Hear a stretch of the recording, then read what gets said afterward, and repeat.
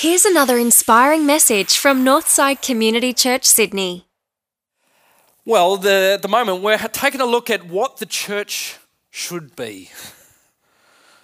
How God intended the church to be.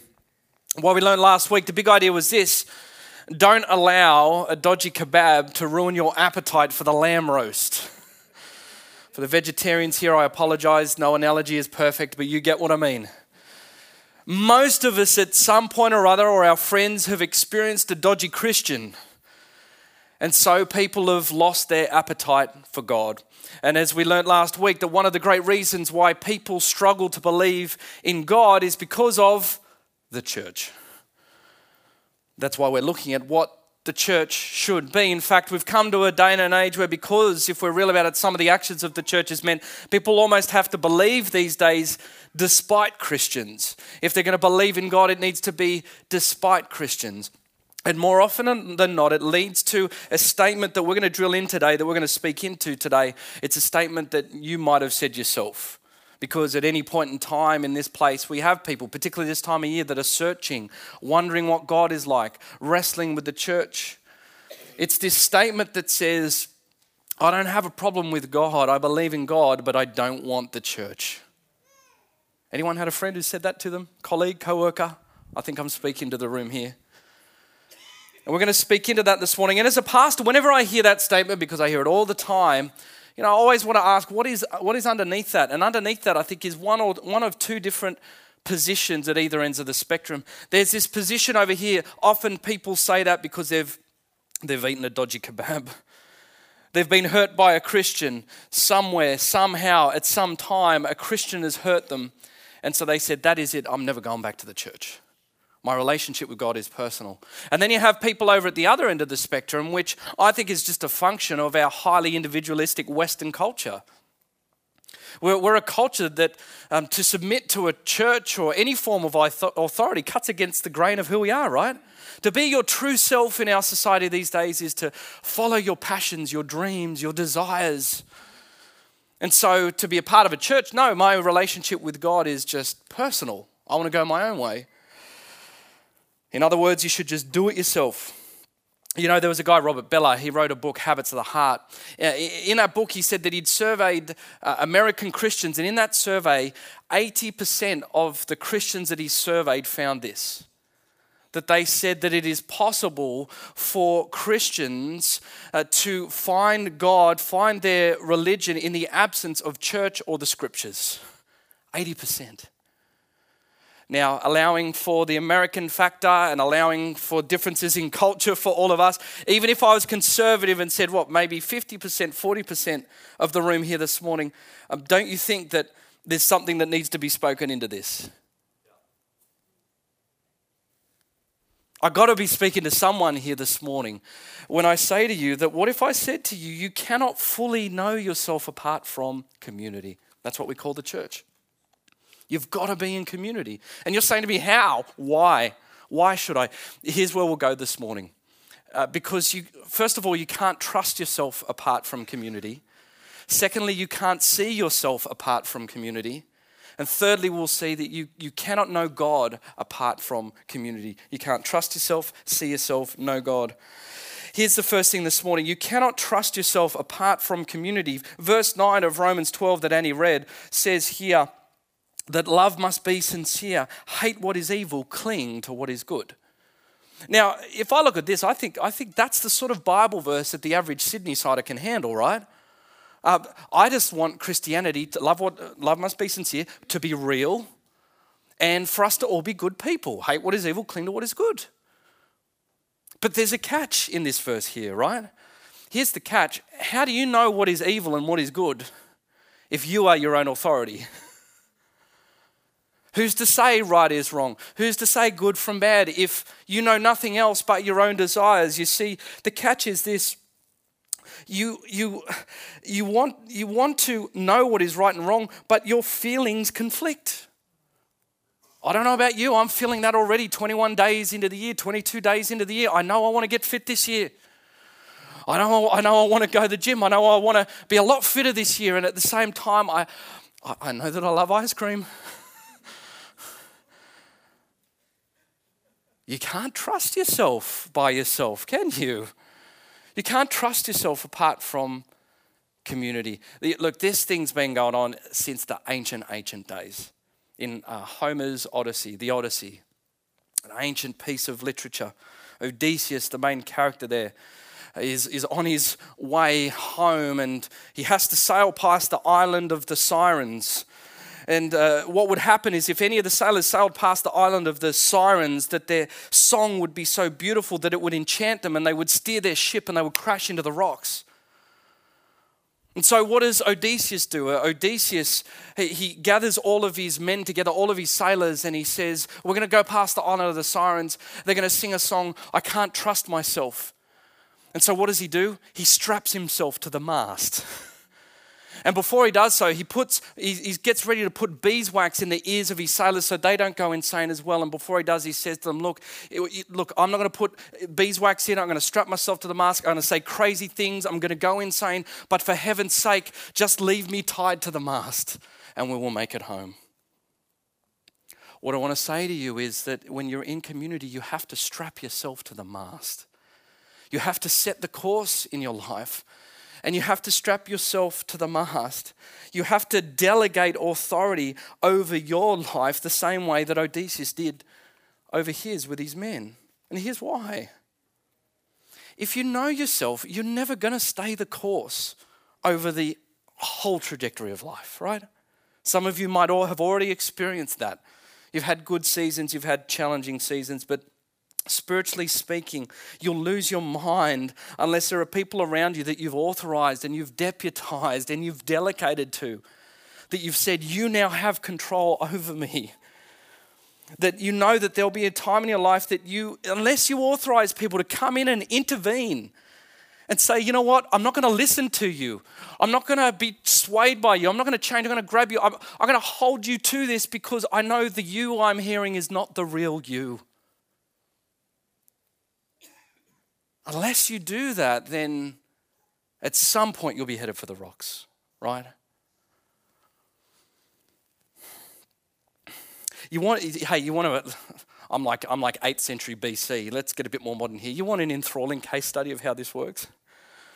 It's a little known teenager called Nick Kyrgios. Right. We've seen Nick's meltdown this week, last week in the tennis. Poor Nick Kyrgios, there was an article by his former coach, where his former coach had said, there's come a time, in my opinion, where he does need a bit more stability from a coaching setup, where he's going on the court and just working on his game. That can be just as simple as 15 minutes a day. Imagine if Nick Kyrgios worked on his tennis game 15 minutes a day. It sounds crazy, but actually it's not actually happening, and he's still number 13 in the world. Can you believe how crazy this was? After all of his meltdown, number 13 in the world, in the press conference, he says, they said, what went wrong, Nick? I don't know. Maybe during the preseason, I shouldn't have played as much basketball. Nick, you're a world class. What are you doing playing basketball? Then you get down to people like Pat Cash, who says, absolutely, Kyrgios needs a coach, but I'm not going to be the one to do it. Guys, look, you want to know the tragedy? We're all laughing because we can all see this clear as day, can't we? The tragedy is everyone can see that Nick Kyrgios, a young guy of incredible, immense, champion-grade potential, is this far. He is on the precipice of realizing all that God, if we want to use that spiritual term, has created him to be. He's on that precipice, but he will never cross that unless he makes this decision, and that is to move himself into community and to get a coach. Come on. Look, can I push you a little bit? If we know that this is true of Nick Kyrgios and his tennis, can I suggest to you that Nick's story is our story? The only good thing for us is we don't have to have our lives play out on a centre court. But can I say to you, can I ask you to be real with yourself and say, how many times have you mouthed off on court in your life this week? How many times have you smashed a racket behind the scenes this week? How many times have you felt conflicted and confused this week? His story is our story. And if we know it to be true, that if what Nick needs to reach his potential is to be coached, to come under authority, to come into community, could it not be true of you?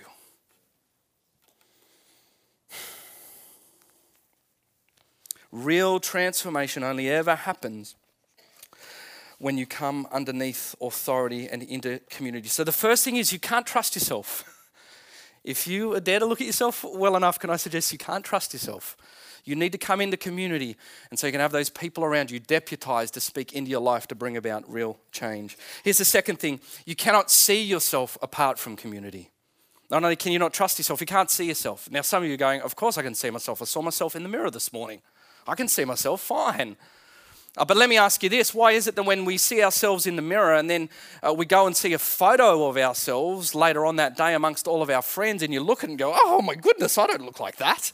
That's a horrible picture of me. Ever noticed that your friends are all silent? Why is that? It's because in their mind they're saying, well, that's exactly what you look like.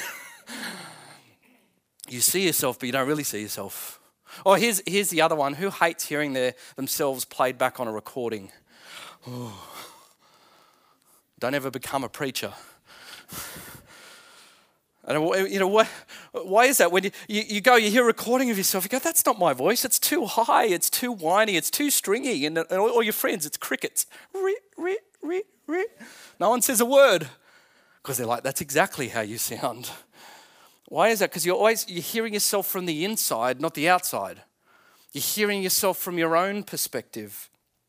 And ironically, there's an interesting passage of the Bible that says, encourage another daily as long as it's called today, so that none of you may be hardened by sin's deceitfulness.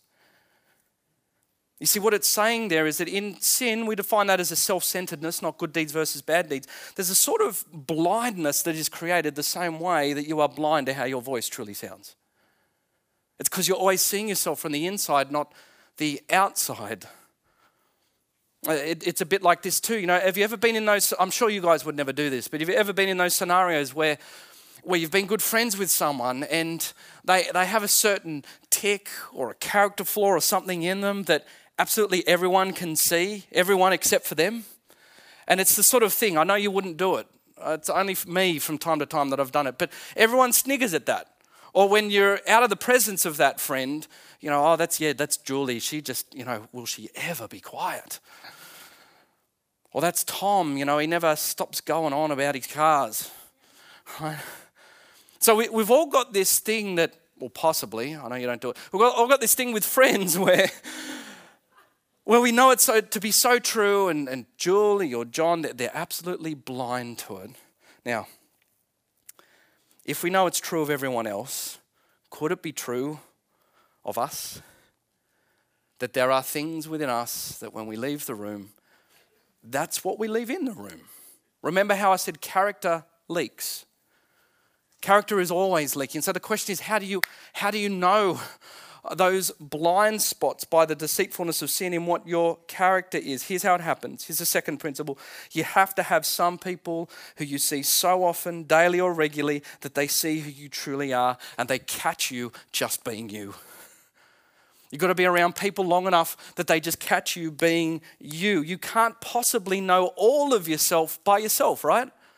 That there are things between the shoulder blades of your soul and your character that no matter how hard you try and turn and have a look, you're never going to see unless you're in community. So not only can you not trust yourself, but you can't fully see yourself unless you're in community. How do you find the blind spots?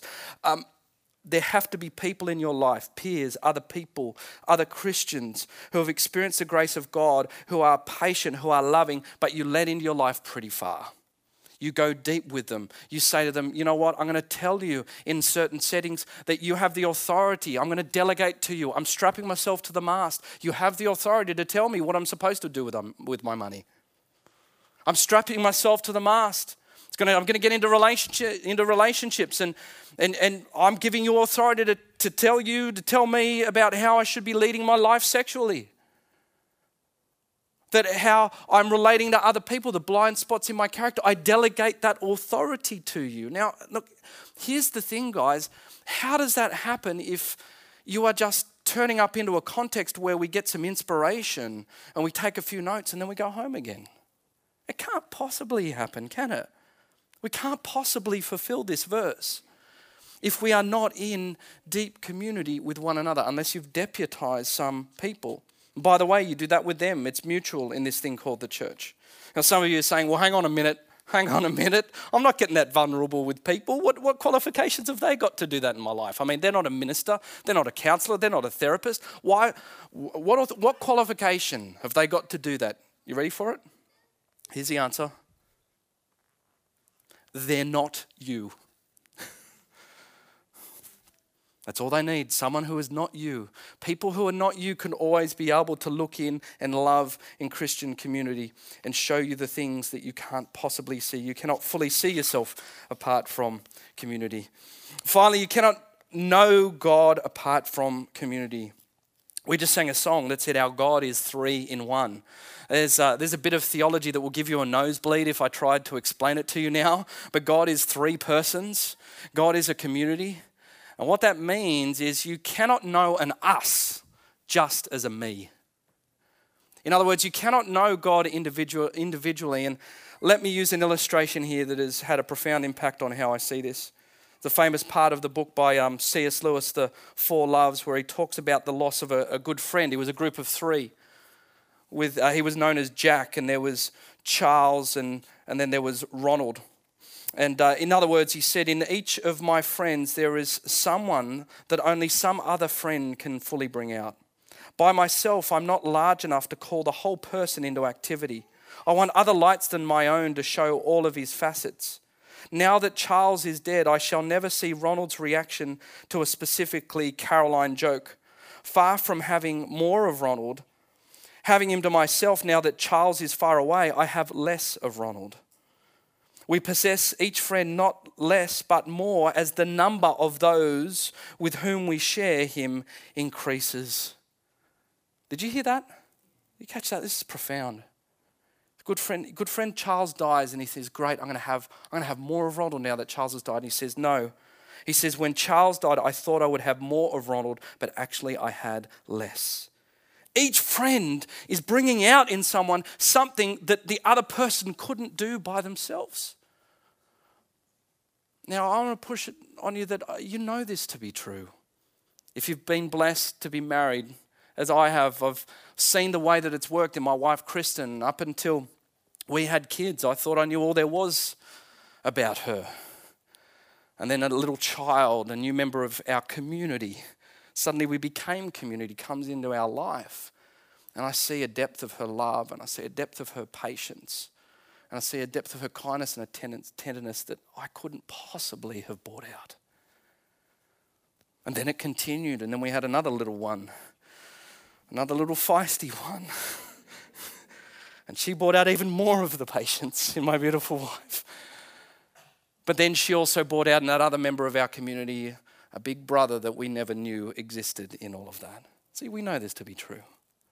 We're built for community. Now, what I want to say to you is if it's true of the family unit, if we can see so clearly that many of us experience, whether in marriage or with friends, friendships, families, if we know that dynamic to be true, that when we're around more people, we have more in community, if it's true for humans, then would it stand a reason that it's not also true for the person of Jesus Christ? You cannot know God by yourself. Not that God can't be known in the philosophical sense. What I mean is you can't know all the facets of God until you move into a community and you're wrestling with Jesus, or you're angry with God about this and that, and someone else comes to you in a group and says, I understand your situation. I've lost someone in my life as well. I've been in the depths of sorrow. But you know what? I didn't experience God like that. This is how I experienced him. And then in that moment, the thing that could be kicking you away from the church draws you ever closer to the church because you see God in a whole new light.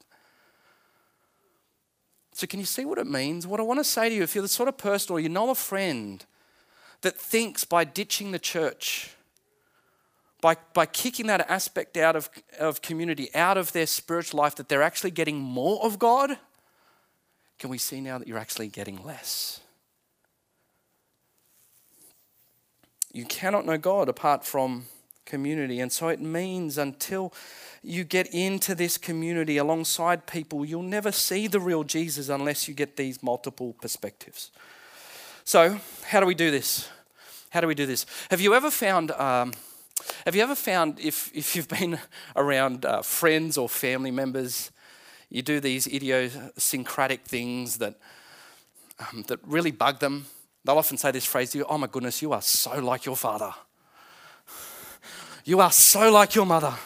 You are so like your brother." You know, why is that? You become most like the people that you hang around most. And so what I say to you is the primary vehicle for changing us is our social community, the people around us. And so that's why I say to people, if people say, look, my relationships with God, I'm carving my own path in life, I'm forming myself. No, you're not forming yourself. Someone, something, some group is forming you. It could be your work, it could be a family, it could be a group of social friends. Something is forming you. Don't think that the church is the only forming community in the world. We're all floating down the stream either way. It just depends whereabouts you're paddling in that. But we're being changed by the people around us. And how do we do this as Christians? It's the one another passages of the Bible. You have the exegetical types are thinking, when's Sam getting to Romans 12 in the last 3 to 4 minutes of his sermon? Great, wow. The reason is I want to just give it to you guys for homework. It's the one another passages. Be devoted to one another and brother and sisterly love. Honor one another above yourselves. Mourn with those who mourn. Rejoice with those who rejoice. It's all of the one another passages that we're meant to do. Accept one another, bear with one another, forgive one another, pray for one another, confess sins to one another, cheer and challenge one another, admonish one another, confront one another, warn one another, teach one another. Stop gossiping and slandering, being fake with one another, submit to each other, bear burdens with one another, share possessions with one another, submit to one another. Guys, do you think that possibly happens in a Sunday service? No way. And I guess as we get ready to finish up this morning, the application point is going to be implied, but our character is shaped by the people who we eat with, play with, do life with. God-shaped people are enabled to form deep community, but it's only in deep community that we become God-shaped people. So here we are this morning, getting ready to walk out. Here, what do you got to do? I think we've all got to have a Kyrios moment, not a Kairos moment, a Kyrios moment. It is a moment that needs to break in. We need a Kyrios moment. I think this morning for you and I, each of us face exactly the same decision that Nick has got to make. I want to tell each and every one of you that you are God's workmanship. Ephesians says you are God's artwork. The Bible says that there is a talent, there is a potential in you that is A-grade champions material. There is limitless potential with your life, and each and every one of us are on a precipice, the same precipice that everyone can see Nick Kyrios is in, and that is this. Each of us need to make a commitment to come into community. Not attend a worship service, community. Eat, life, pray, drink, wrestle, do life together with one another. Apart from that, you won't change. I hope we've seen that this morning. And I know the wrestles with it. You know, C.S. Lewis again, he called it, as we finished, the scandal of particularity. And it goes like this. I know how people think, and there's maybe a lot of people looking for a church this morning. They come in and they go, I don't know if I want to join a church. I like the music, but I don't like the preacher. Or I like the preacher, but I don't like the music. Or I like the preacher and the music, but I don't like the people. Or I like the preacher, music, and the people, but I don't like the building. The scandal of particularity. And can I say to you this morning, let me just front load this. No church will ever fit you properly. And that is because I believe there are sharp edges to you that, as Spurgeon said, the stone is rolled smooth in the river of truth. There are edges to you, there are shapes to you that are not meant to fit, because when you move into community, they're the very shapes that God is wanting to de-shape from you. And so, of course, no church is going to fit for you. And Lewis, when he wrote his book, Mere Christianity, some years ago, He said, I'm not going to talk about Greek Orthodoxy or Roman Catholicism or Presbyterian or Baptist. I'm going to talk about general mere Christianity. I love it. A lot of people love that because that's what we want, right? We just want mere Christianity. And instead of getting into denominations and difference, don't we just want to be Christians? Yeah, of course we do. And yet he wrote this major warning at the beginning of his book. He says, I hope no reader will suppose mere Christianity is put forth here as an alternative to existing churches, as if you could adopt Christianity in preference to Presbyterianism or Anglicanism or Catholicism or Greek Orthodoxy. He says, what I'm writing is more like a hall out of which doors open into several rooms. If I can bring anyone into the hallway, I shall have done what I attempted. But it is in the rooms, not the hall, where there are fires and chairs and meals and friendship. Hear this, because I know a lot of Christians want this. We want the mere Christianity. But hear what C.S. Lewis says, it's not in the hallway, it's in the rooms. And of course, in the rooms, you're going to find people that you brush up against, that rattle you, that you don't like. You're going to find things about the church that you don't like, that rattle you. But can I say to you that Christian life is meant to be lived in the rooms, not the hallway. You've got to get into a real church. And it's a time of year where people are often looking for a church. And I want to say to you up front publicly, because I do to every guest that is here, if you're looking for a church, just find a church. Maybe here, or there's a great church up the road, Northside Baptist, or Lighthouse Church in Crow's Nest, or St. Thomas's Anglican, or Church by the Bridge. There are a lot of amazing different churches. And I wholeheartedly believe that when people are looking for a new spiritual home, God finds the right place and the fit for them. But please, please do not be the sort of Christian that lives their life in the hallway. Last time I read the Bible, Jesus said that if you're a follower of his, we're a family. That means we're meant to eat together, drink together, pray together, do life together. That's what the church is meant to be. And if we come into this looking for some notes and a bit of inspiration, then we're not doing it the way that God intended it to be. Let's rest with that. Let's pray. Amen. Father God, we thank you for this place called your church. We thank you for the place that it shifts us and it wrestles us and it changes us. Father, I thank you for this place, a place where I see a heart of a people that just want to do all that we read from this morning, to love sincerely, hate what is evil, cling to what is good. I pray for each and every one of us that you would continue to guide us, Holy Spirit, that you would continue to craft a church that is not all truth and no love, or not all love and no truth, but we would be a church of truth and love. A church that in community and close proximity, willing to challenge one another but love one another. Help us find that balance, that beam, which I know I do. I fall off constantly all through the week with my brothers and sisters here. But continue to keep us straight on that path, Lord Jesus. Father, I pray for anyone in this place who's been hurt by the church, anyone in this place who, for the actions of another Christian or the imperfection that is all of us, God's people, that they've been turned away from you. I just pray in the supernatural. Maybe you've brought people here today because this message has resonated with them on the web or a friend's invited them. And I just pray that we would get out of the way of them this morning, Father, and in these final moments they would see and they would experience you and what you had designed your church to be.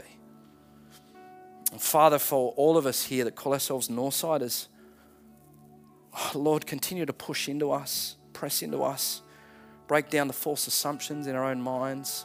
May we bear with one another. May we pick just one or two of these things that we've heard this morning from that passage. Do our homework. Live this out, I pray.